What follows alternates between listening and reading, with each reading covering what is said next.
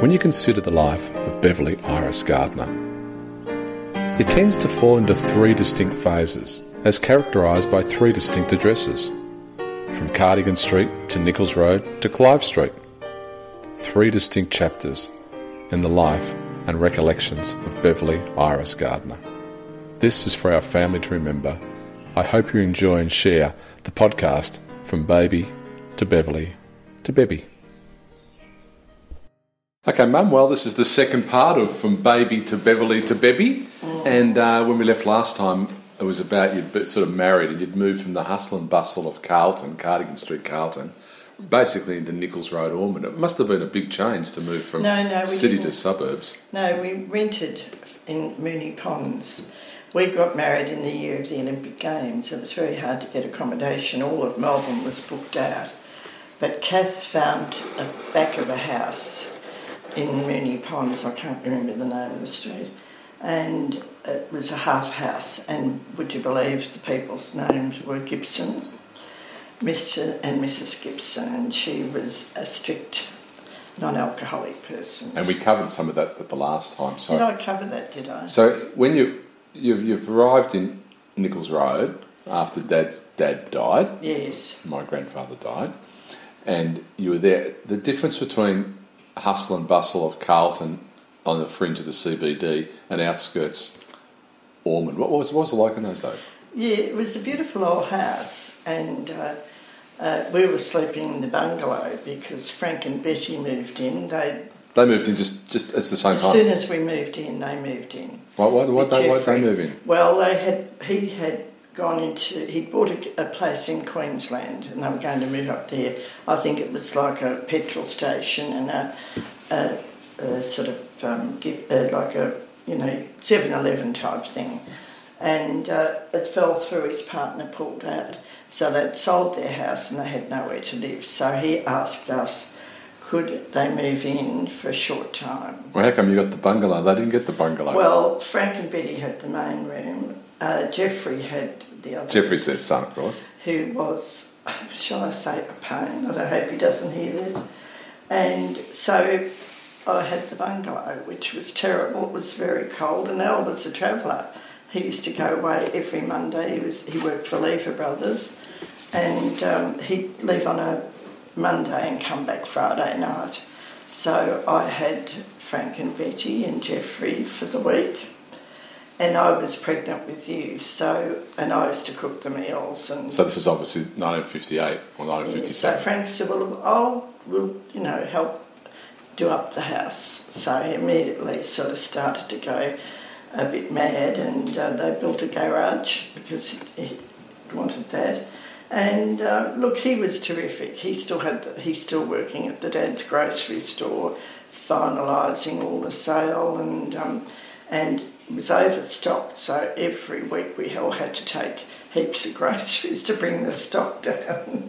We had so many. And so the grocery store's in Armidale, wasn't it? High Street, Armidale. So that's where I think it's the Woolworths. There used to be Thomas Ducks, didn't it? Crittendens in the old days. No, I think it was a hotel. Ah, it's the Armidale Hotel. Armidale Hotel. Yeah. And it was a lovely the old-fashioned where they weighed up the butter, and his father wore the big leather apron, and it was nice. When we came back from our honeymoon, he said, come over and I'll give you what you need. And it was still just the wooden floors, and there was an upstairs where they used to keep the cheeses. And he was a nice old fellow. He was tough, but Al was his favourite. So Frank used to bring home, we don't need them, Frank, but he'd bring them home every week, all the groceries. And he was a good help, and he, would do the shopping because I didn't have a car. And I was quite big with you. I was studying the big tummy. And, it worked out for a while until I came home with you as a baby. And I was a new mum and a bit nervous. And I think I overfed you, so you used to cry. And then Jeffrey used to drive me mad, so I don't like this food. Mum, will you do it? Well, Betty was really enjoying me doing the cooking and the work. And they stayed with us, and he did loan us some money. We took out a mortgage with him, and we also borrowed from the bank, so we paid off Frank fairly quickly. But it mustn't have been good for them either. It was hard living, and I was still out in the bungalow with the baby, so I said to Al, this has got to stop. They're very comfortable living here. Frank was happy because he had company, and Betty was happy because I was doing everything. And so we said to them, look, we need to be by ourselves.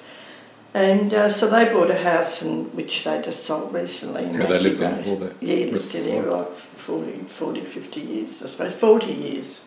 Well, if you're talking about 1958, Mum, it's nearly 70 years. Well, absolutely, of course it is. So, and they got well over $1 million for it, so I might have even got 2, I can't remember now. It's only recently. So life started in Ormond. And what's it like? You didn't have a car, you had a baby. You didn't really know anybody there, did you? No, I didn't, but...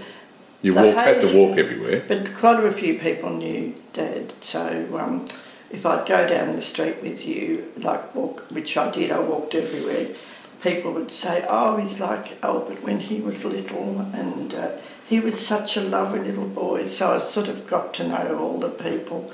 The people next door on our right, I can't think of their name now, it was a huge block of land, and it was a brother and sister that lived there.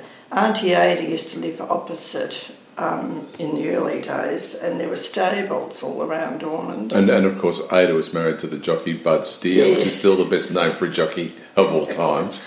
Who used to move the post at the races. Yes, the cheating jockey. He used to bring it forward if the horse was a bit tired and old. Yes, she was a dear old soul. And so we had people that they all sort of gathered around, and then there were the Coolers who lived 2 doors down.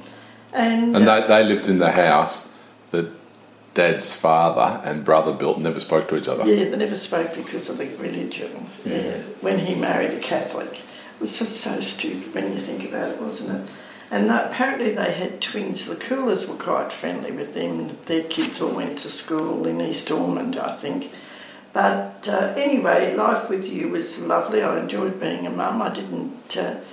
I was a bit shy and didn't quite know how to handle things, but I managed, and we cut down all the trees. Now, that was later, I think. There were beautiful fruit trees in Ormond, every sort of fruit tree, and it was a nice old house, and apples and pears and oranges, mandarins. It was a real gardener's garden. And so, Mum, 2 years later, out popped Craig. Yes, but in between I had a miscarriage. I think you were about 9 months, okay. And I went to pick you up. You were crawling, and I went to pick you up, and I bled heavily, and I had to go to hospital and have a curette. You had to ring Nana Patterson? I had to ring Nana Patterson to say I'm in trouble, and I had no Did she live near us? She lived in Murrumbina. Okay. She was a lovely lady, and we were very friendly with them.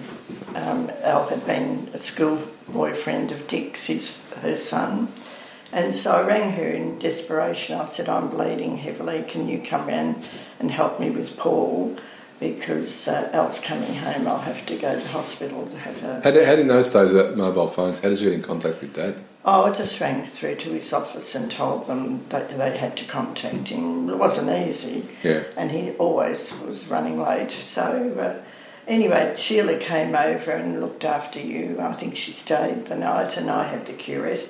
And I was very flat. I was really sad to lose a baby, and even though it was only about 3 months, and I thought it would have been a great little mate. It would have been like Molly and Jack, the same difference.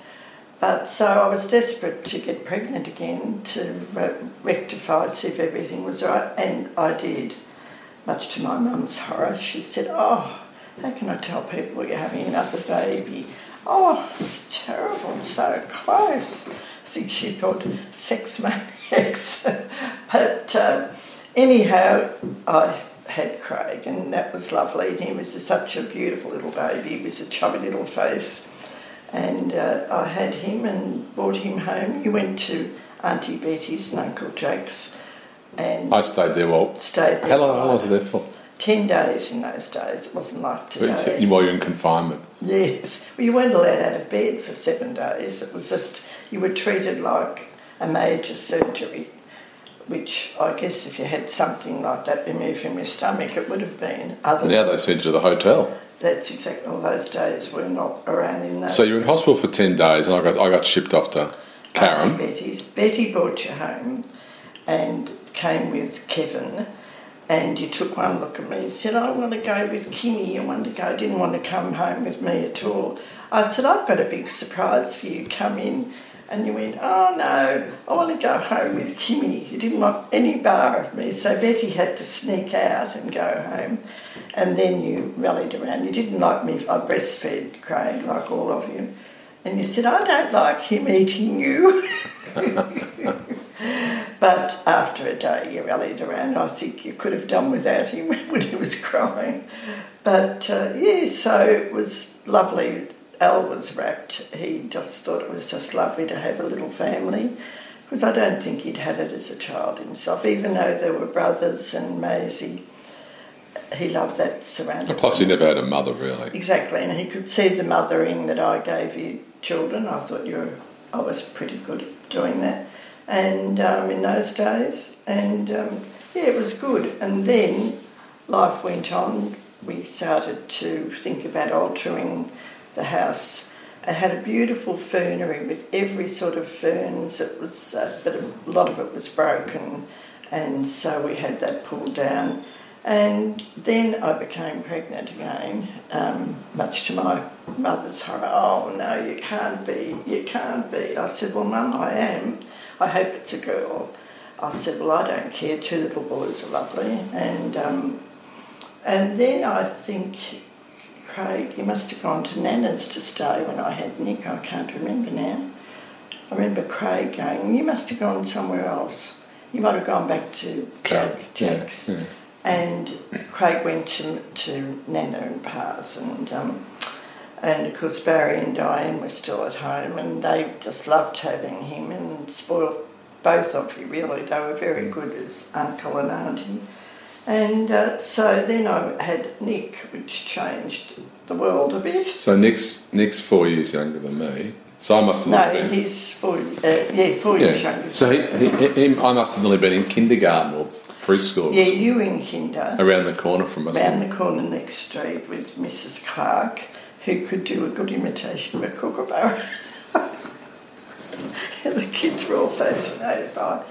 And so settled in, and I just found it a bit hard. Three little kids under 4, or just 4 you were, and life was very busy and never had enough hands. And Nick, how did you walk 3 kids down the street together?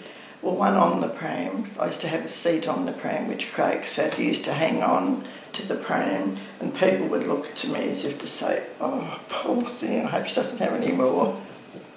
And if I picked up dry cleaning, I'd have to put it over the hood of the pram. But Nick was very, very ill, and he wasn't thriving, and he used to have this projectile vomiting all the time, which made life very difficult because he'd be saturated. The minute you'd feed him, he'd just throw up, and it would go against a wall. So if you were sitting a few feet away, and I had to keep changing him and changing myself all the time. So what was wrong with him? He had a blockage in the tube going to his stomach. It was called pyloric stenosis. Stenosis is a thickening. And not until I worked for the doctor did I actually know much about it. So obviously he had operated on. Well, he was let go. The doctor, I used to go to a local doctor in Dr. Bain, and he said, oh, no, you're just worrying, you're overworked and over anxious. And I said, no, there's something wrong with him. And he was nearly 2 months old, and he was very thin. He was like a little skeleton, and he wasn't thriving. And I was just at the end of my tether. Anyway, he came round one night. He said, look, you're doing something wrong, like as if I'd already had you two. And it was difficult for you two at this time. I mean, he was like a full-time, 24 hours, every hour waking up to be fed because he was starving. And then he came round, he said, I'll feed him. I put him on a bottle then because they thought it was my milk. And sure enough, up he throws everywhere, threw up all over the doctor, and he said, he's got this pyloric stenosis. You better take him to a doctor. So it was right on Christmas. The doctor suggested she take him to a doctor? To Dr. Glyn White. And so I went over, we all drove in, had to all go into the city. I didn't have a car, but Al drove us. And this Dr. Glyn White, who saved thousands of babies, and he took one look, he said, this baby's starving, it's dehydrated, he has to be operated on today, urgently. And I was terribly upset leaving this poor little thing at Epworth it was. And everyone was upset going home, and luckily I wasn't feeding him. So anyway, he saved his life. He had to have all sorts of tubes in him to plump him up before he could be operated. He was almost on the verge of pneumonia. And so that was right on Christmas. So Christmas, you were all excited for Father Christmas, and it was a very, very tiring time. And the hospital rang, they said, we're having Father Christmas, what are you going to do about the baby? And I thought, well, he doesn't know it's Christmas, and I've got the other two. But we took in a teddy bear, and I said, I won't come in Christmas Day, I want the children to have a good Christmas. Anyhow, he was in for 10 days, and they got it right, and we had to go and pick him up, and I remember holding him, and he was all plastered down the front, and he was a fragile little baby. And you kids were good, very good, because he was just a full-time job. And Mum and Dad came and stayed to help me. And then all of a sudden he had to be fed every 2 hours with bottle to make up the time he'd lost. And he soon thrived. But life was different with Nicholas James, I have to say. Mum, those days, with just to the neighbourhood and that, and we went to the local kindergarten, and then we all trundled off to St Kevin's. I mean, you had 3 boys going to St Kevin's in Ormond, didn't you? Well, that's sort of a bit further on. You went to school before you were about 5, I think, when you started 5, and you were good. So I used to have to take you, of course, walk down to the school. Craig went to kinder at Mrs Clark's. The Kookaburra lady. Kookaburra lady. And Nick, of course, was still a little toddler, so I used to have to pick Craig up and then go and pick you up. And, well, look, I wouldn't have swapped it for anything. All I did was look after children. And of course, all my friends were still working, earning big money, and here I was, this young mum who was, 26, with 3 small children. But you can't imagine it today, can you? Oh, you can't. And I look back now and think, my goodness, how did I do it? How did you entertain it? How did you entertain us when kids?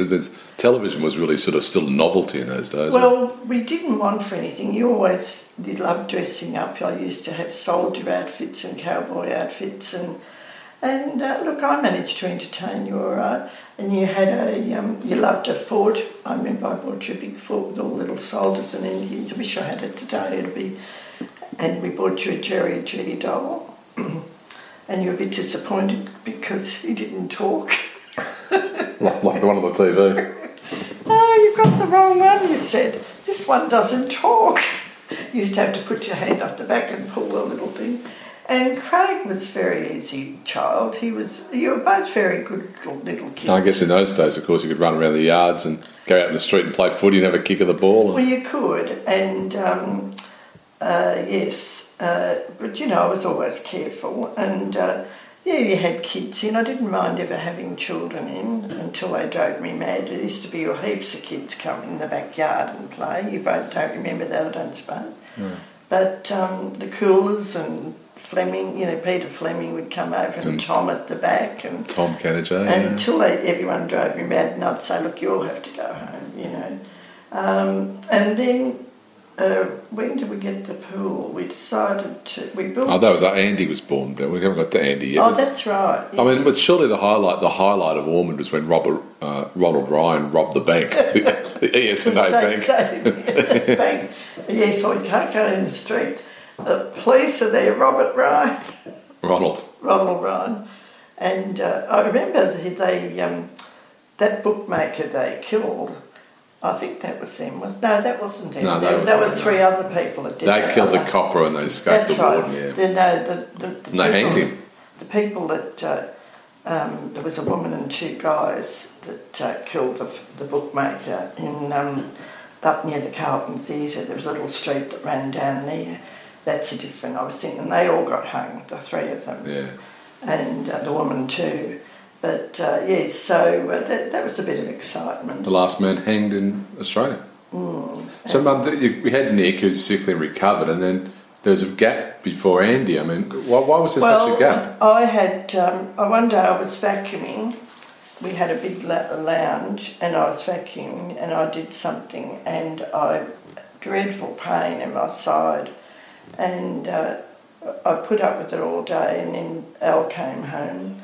And I said, I'm really sick, I'll have to go to bed, I'm feeling really bad. Well, all night I was in agony, and he rang the doctor at 7 in the morning, and he came, and he said, I think you've had a pregnancy in the tube, and he said, you've got to go to hospital, and it's serious. They called an ambulance, and off I went. He was out saying, where's his underpants? And the doctor said, bloody go and open the drawers and look.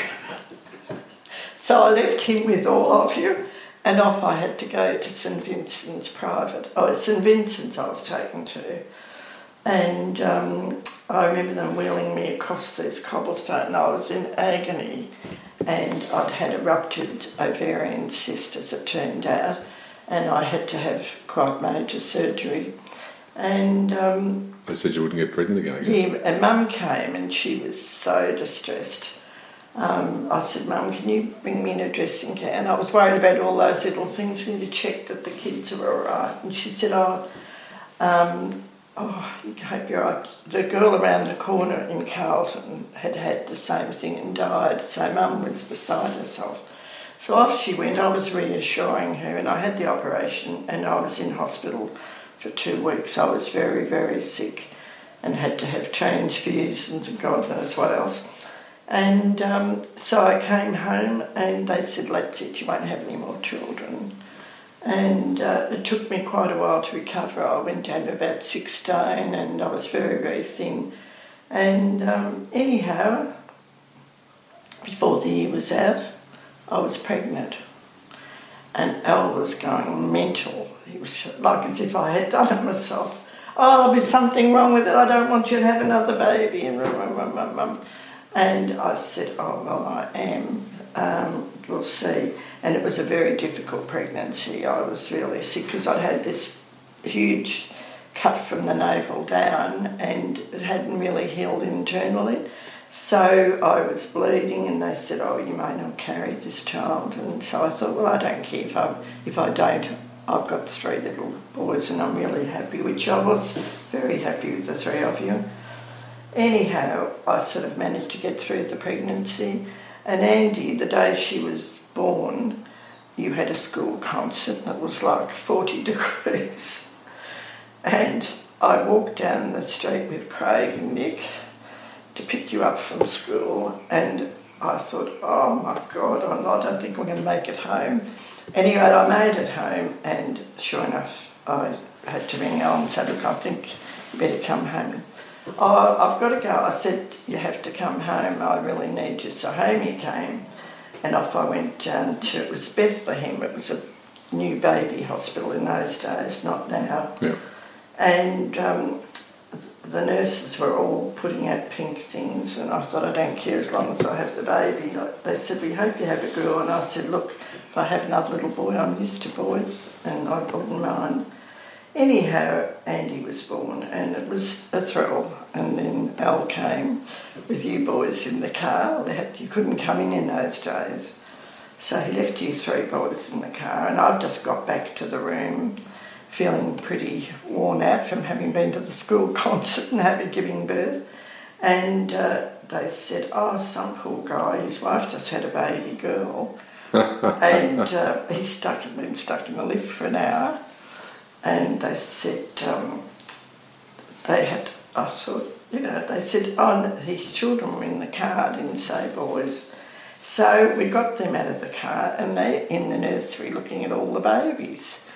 And then she looked at me and she said, "Didn't you have a little girl recently?" And I said, "They're not my family, are they?" And she said, "They are, but he's finally out of the lift." After you asked for a cigarette. And got the children home. So it was very stressful. The next day, Harold Holt was drowned at sea. So the papers were full of Harold Holt. Well, he was missing. He may have been stolen. That's right, he was missing. He may have been stolen by a Chinese submarine, don't forget. And so everything was full. And he was born the 13th of December. Yeah. So in those days it wasn't quite so severe. You were allowed to get up the third day. And home I came on the 7th day, a few days before Christmas. And that was fun. I had to go down and order the food, and with 4 kids, I remember going down North Road to order meat and vegetables, and Andy was squealing, and they said, "That sounds like a new baby."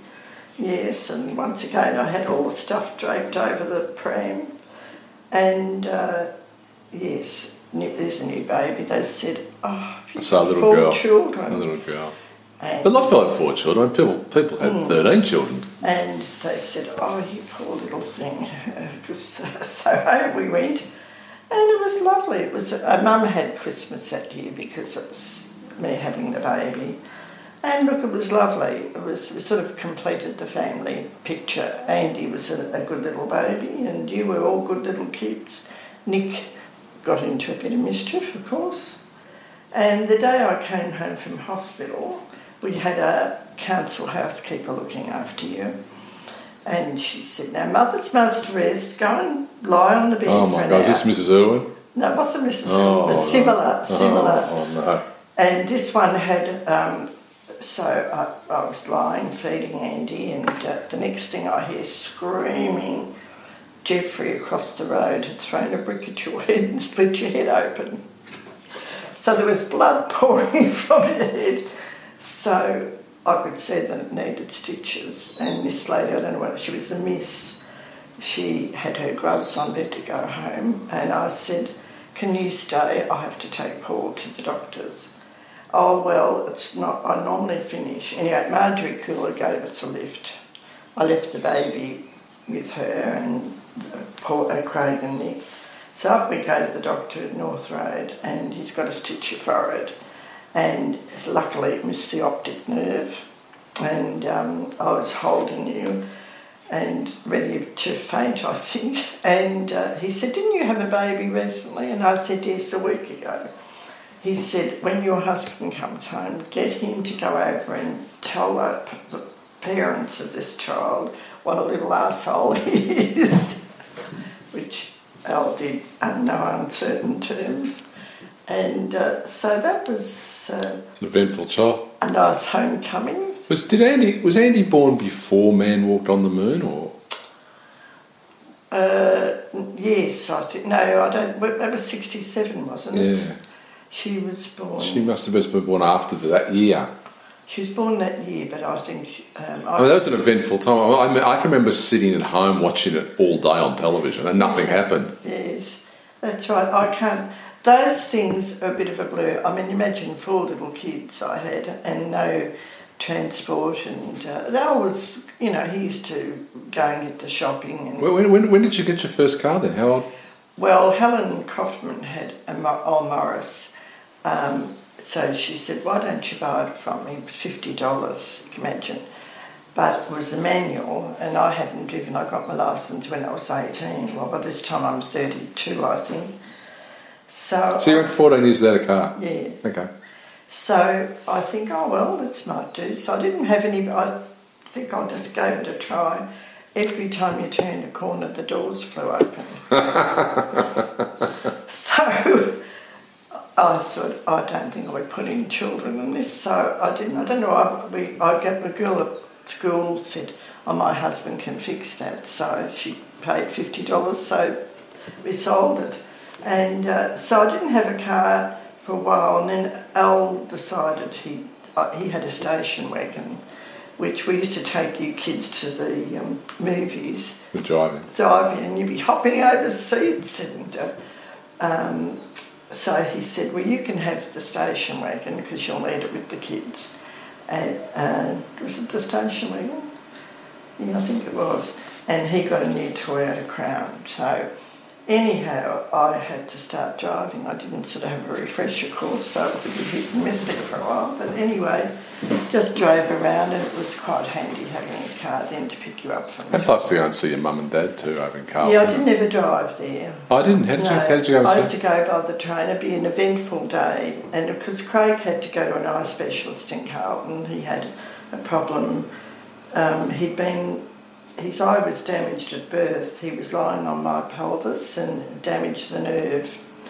And so I saw a professor in Carlton, so I'd go over by the train and the tram and it was probably only Andy then, leave Andy with them and take Craig to this eye specialist and come back, and I'd do a bit of shopping, and then Elle would pick us up after work and come and drive us home.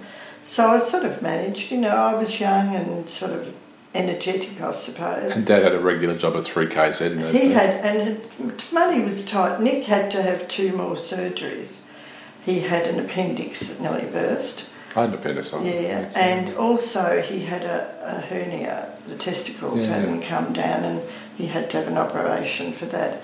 And we were a bit short of money. We didn't have a lot, and Elle started working with Jack as well, his brother, who they did something to renew TVs. And so he held it down the 2 jobs. Yeah. And which was... They had the odd bet. They had an odd bet and an odd beer or 2. I loved Jack. Jack was one of the nicest people you'd ever meet. He had a bit of a problem with the grog. He'd bought hotels, and I think he drank the profits. But kids, we used to go down to Carrum of a Sunday, and we'd go down there, and you loved being with the boys. And then they adopted 2 little girls. Oh, they had Lisa. Who's she? Younger or older than Andy? I think she's older. Yeah. They had and Lisa, and then Christine and Julie, were they? Jack had a friend who was a priest, and they used to visit an orphanage, and in fact Jack used to take boxes of fruit, and he was very generous, Jack. And there was a little girl there, and she hadn't been adopted, and she was probably 18 months or 2. And Jack said, well, a dear little girl, and they said, oh, she hasn't been adopted, and it's hard then when they get a bit older. He said, I'm going to take her home and I'll adopt her. So they sort of don't know how they did it, but he did, and she was a dear little girl, Christine. Mm. And then 2 years later, they adopted Julie. Julie. Mm. Julie was born with a strawberry mark on her head. It was quite nasty, and no one would have taken her. And he got some specialist to have a look at it and see if it could be removed. They said it will grow as she grows, and it will get quite disfiguring, but when she's about 2.5, she'll probably be able to be... She might have been a baby, Julie. I can't remember now. She might have been about 9 months old. And anyway, they checked it out. Yes, that can be removed. And sure enough, it was. And so they adopted her too. So they had the 6 children, so it must have been Bedlam. But we went down there quite often, and we'd all go to the beach to Carrum, or Chelsea, was it? And you boys loved it. And Andy was younger, but she enjoyed it too. But it was really you boys with their sons, and so they were good times. No, we had good times. And Mum holidays, we compared to the holidays going to Queensland. When did that start? When did we start going to Queensland? We started going. Dad had Carpet City as a client. Oh no, we skipped a bit because he ended up, he was at KZ then. Yeah. And he became friendly with the Turners, and they had started out in Carpet City. And Dad signed them up. He sold them the all-night show, midnight to dawn, whole lot they had for advertising. It had never been sold before. Carpet City sold it for a song, and it really put them on the map. They just went zoom, and they ended up having quite a few stores. But Dad would go down there and play cards with them, and I think win money from them and get their advertising. And he said, you've got to meet these people, they're really nice. So we did, we went out, and they had 6, they didn't have the 6 then, Dawn, they only had 4. And so we'd go out, and they had caravans. They used to go down to the beach, fancy caravan, but we never did that. But we'd go out with them, and we had a really nice time. Dawn and Maury lived in Oakley at that stage, in Elabana Avenue, and they'd so we'd go out with them, and David and Eunice just had 2 children, Cheryl and Gary, and they ended up buying a house in Brighton on the lake there, and they kicked on. So we sort of went there, and then Dawn and Maury, they all went up, started going up the Gold Coast. They all kicked on financially, and they bought these big American cars, David and Maury, and I think Dawn must have had the twins then. Yeah, she had the 6 children. So they said, why don't you come up here? And Al would never, till he had back to winter, and he'd think, right, off back to winter. So we'd fly up, and you'd drive up with them. And we had some good time. You never liked it up there much, did you? But we went up year after year. Yeah, never missed a year. And they were very good times up there. And in those days, of course, you'd call complete strangers Auntie Dawn, Uncle Maury. Yes. That was this custom that sort of died out. You don't say that anymore, do you? Well, when we were kids, everyone was Mr. and Mrs., like all neighbours, you know. And they used to say, if they referred to their husband, they wouldn't say Al or something, they'd say Mr. And then Dawn was an only child, so she loved having the friends as aunties and uncles. Yeah, no, it's ridiculous when you think about it, but because you had aunties and uncles anyway. And, you know, they were good days. We were happy days, and we'd go out, we'd take you kids out. Well, imagine walking into a restaurant with 10 kids, and the people would all look, oh my God, I hope they're not going to sit near us. But you were all very well behaved, and you were used to going out to restaurants. And look, it was a pleasure, and they loved us going up with them. And then, of course, Dawn and Maury bought the 3 houses in Victor Road in Bentley, and pulled them down and had the swimming pool, and it was a massive tennis court, and so we used to go. They say, come up, and then they started travelling to America, and at about this time Al was earning too much money at KZ, and they decided that they'd put him on a salary and not commission, and he wasn't happy with that, so he decided to leave. He was going to do something with some scatterbrained idea he had.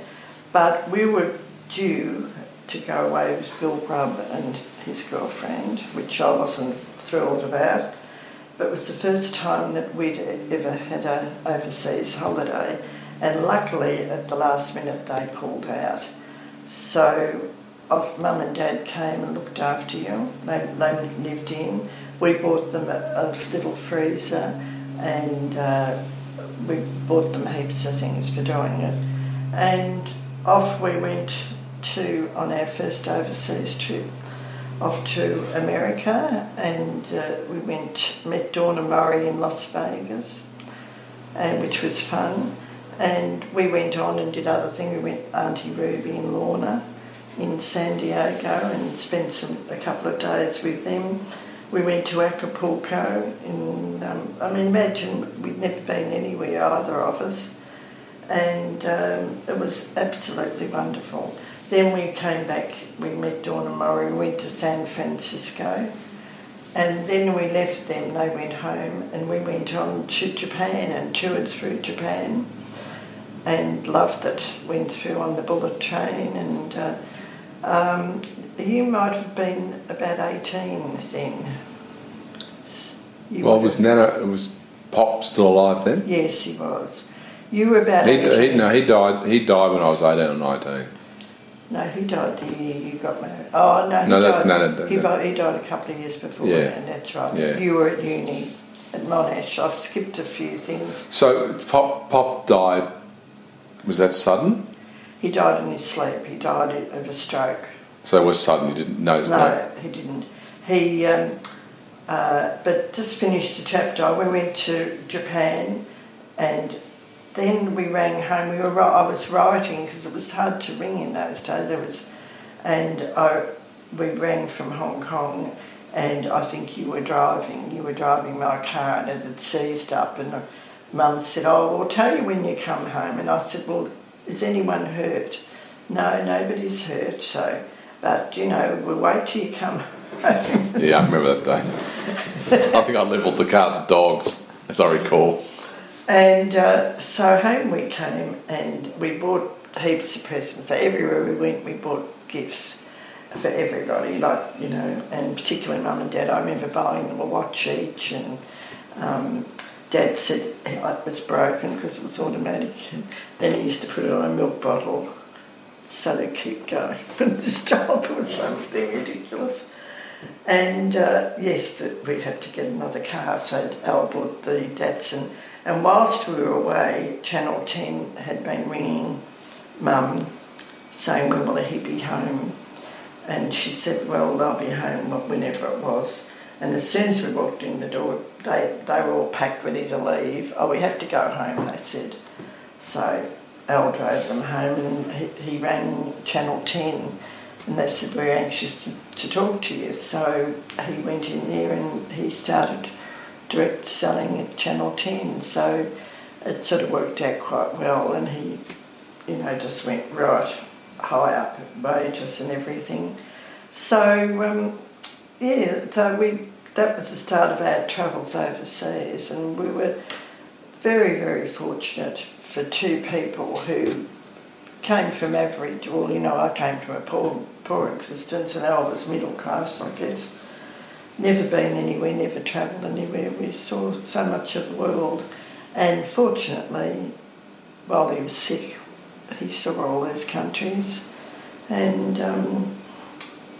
amazing. We loved being together and going away. I mean, we loved all of you kids, but to have some time out, it sort of renews you. What the whole reason you got married for, because you love each other. So let's just talk about from your mum and dad and their passing, because there was obviously a big influence on your life. Oh, it was shocking. I used to ring Mum every day. They got the phone. They never had a telephone, but when Diane was a teenager, things licked up. Barry and Diane were still at home, so they got the phone. Diane went to work for an architect in Carlton, and Barry was electrician, an apprentice electrician. So things were looking up for them financially. Dad couldn't work again, so he was a night watchman at a clothing place in Carlton. And I used to ring Mum every day, say good morning and everything to her and how are you. And this morning, sometimes Dad would grab the phone and say, "Hello, love," And I said to Mum, "Oh, how's Dad?" She said, "I think we'd been over to Craig. We'd been over, and he was complaining about not feeling well. He'd made some scones. He used to make good scones, and he always said there was something wrong, so we didn't take much notice. Anyhow, I said, "Mum, how's Dad?" She said, "Oh, he's not up yet." Well, he was always an early riser, and I said, "Oh, that's unusual, Mum. Is he all right?" And she said, she knew, of course. She didn't want to know, but. And I said to her, "Should you go in to see if he's all right?" And she said, "Oh, no, he'll be all right." And I said, "Well, how about I hold on and just go in?" And she said, "Oh, I don't like to." And I said, "What about the lady next door? Why don't you get her to knock on his door and see if he's..." She went, "Oh, well, will I ring you back?" I said, "No, hold on," because I just knew. And anyway, she got the lady next door, and yes, he passed away during the night. He'd had a stroke. How old was he? 71. Mm. And I said, okay, Mum, I'll be over. And you were home and you drove me. And in the meantime, a neighbour called the police to report it.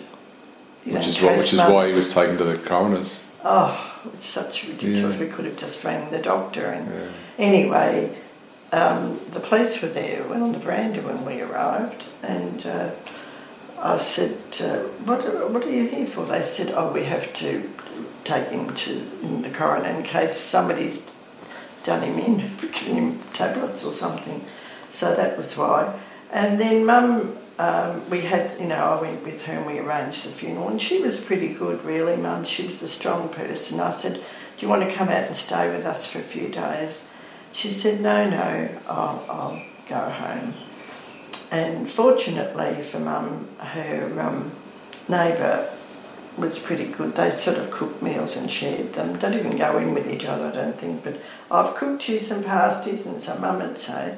And Mum adjusted to being a widow very well.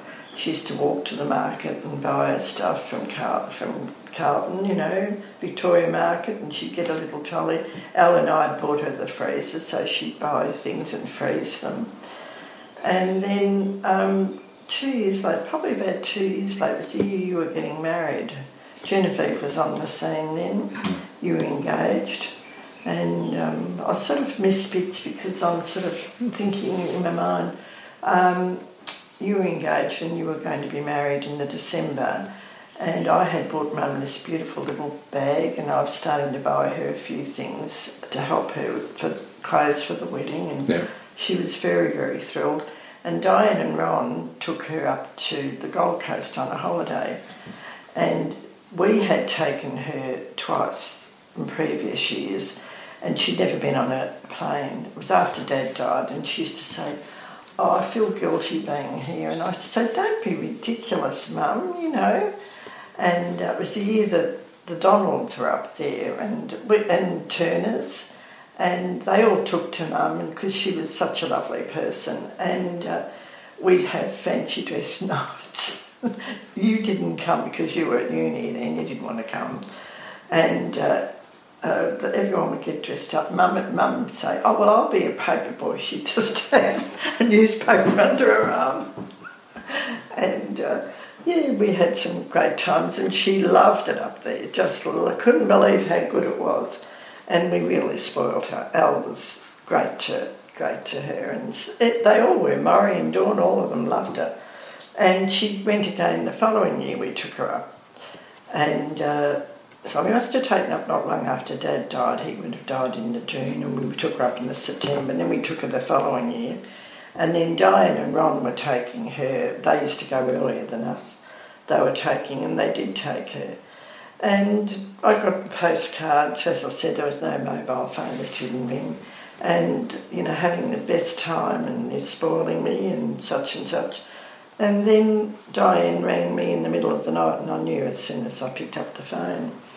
I said, what's wrong? She said, Mum's died. Oh, God. It was just such a sad day. Sorry. So she died in Queensland? She died. They went out for dinner. Even now it affects me because she was so special.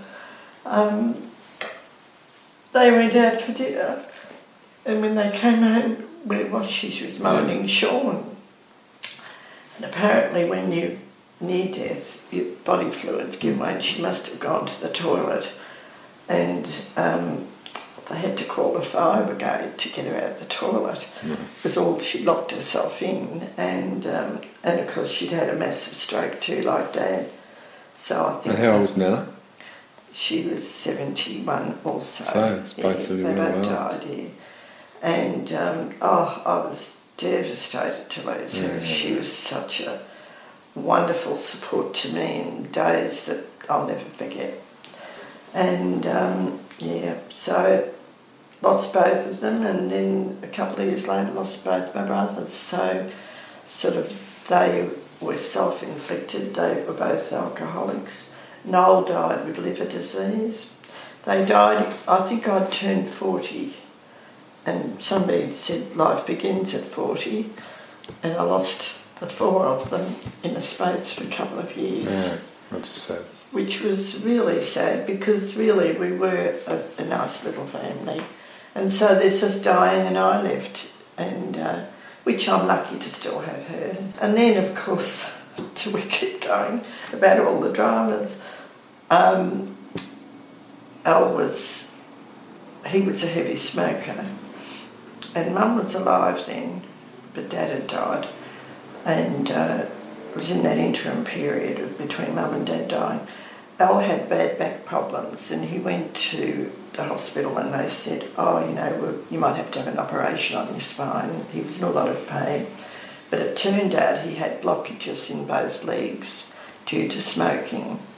He blocked up the arteries in his legs, so he had to have surgery. And he had the operation at Prince Henry Hospital. And I could go, it was right on Easter time. We'd been to the Donalds for an Easter celebration. Al was going to hospital on the Easter Monday and being operated on the Tuesday. And it must have been Good Friday. Good Friday we were at the Donalds, and we won't go into all that story. And he had this massive operation. Nobody could go in, but Jack Gardner, this is where he was fantastic. He would come and pick me up. Mum came and looked after you guys. And there was a wall like as big as that kitchen wall with all lights working for his body on his lungs and his kidneys, and I was just devastated.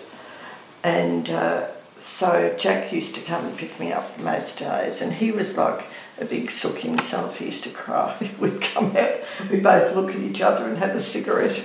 He never smoked, but he'd have one of mine. And all the way home I sort of just about chain smoke, having to face all you kids, and Mum was crying. She'd say, oh God, if anything happens to him. Anyway, the doctor said no more cigarettes. And so I thought, I went down, Don said, I'll come in with you. That's Don Williams, Dad's lifelong friend, yeah.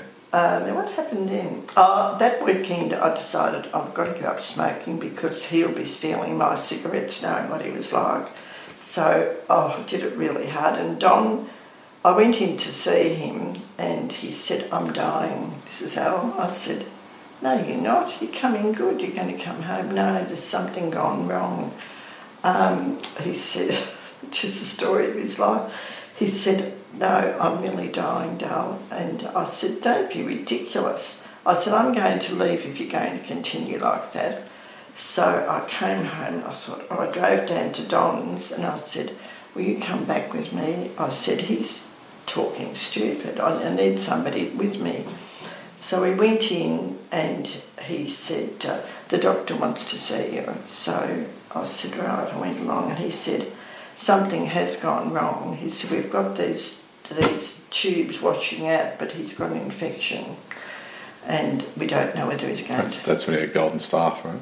Yeah, so we don't know whether he's going to survive the night. Yeah. And we're going to have to open him up again tomorrow in case it's where we've operated. So stay by the phone. So I'd given up smoking all weekend, and on the way home I bought 2 packets of cigarettes and got home, and poor Mum, what I put her through. I said, I don't think he's going to last the night. So I said, you go to bed, Mum, and I'll stay up. So I stayed up till the early hours in the morning, and in exhaustion I went to bed. And they had to remove his gallbladder, it was all infected. And so he rang me, he said, well, we're just hoping that this will work, but we're not sure. So it was touch and go, and poor Jack and I would go in. He was such a wonderful person at that stage, Jack. Anyway, he survived, of course he did, because we're still telling the story. What do they stick on? The European wasp, you can't kill them. So home I come, I must have had the strongest heart to survive all those things. And so home he came, but he was a shadow of himself. And then he had to fess up. He'd had cartons of cigarettes hidden behind the garage in that little walk-through thing. He had them hidden the tops of wardrobes, Then I had to give them up again that weekend. He came home. So we went up to the incinerator and in went the cartons of cigarettes. So we had the bonfire there, and that was the last time we both smoked. So and that's a pretty good place to leave at this stage, Mum, I think. So we're going to do the next session. Looking forward to part 3, which is obviously the second part of Elle's traumas, and then the move to here, and obviously becoming a grandmother. So, Mum, thank you.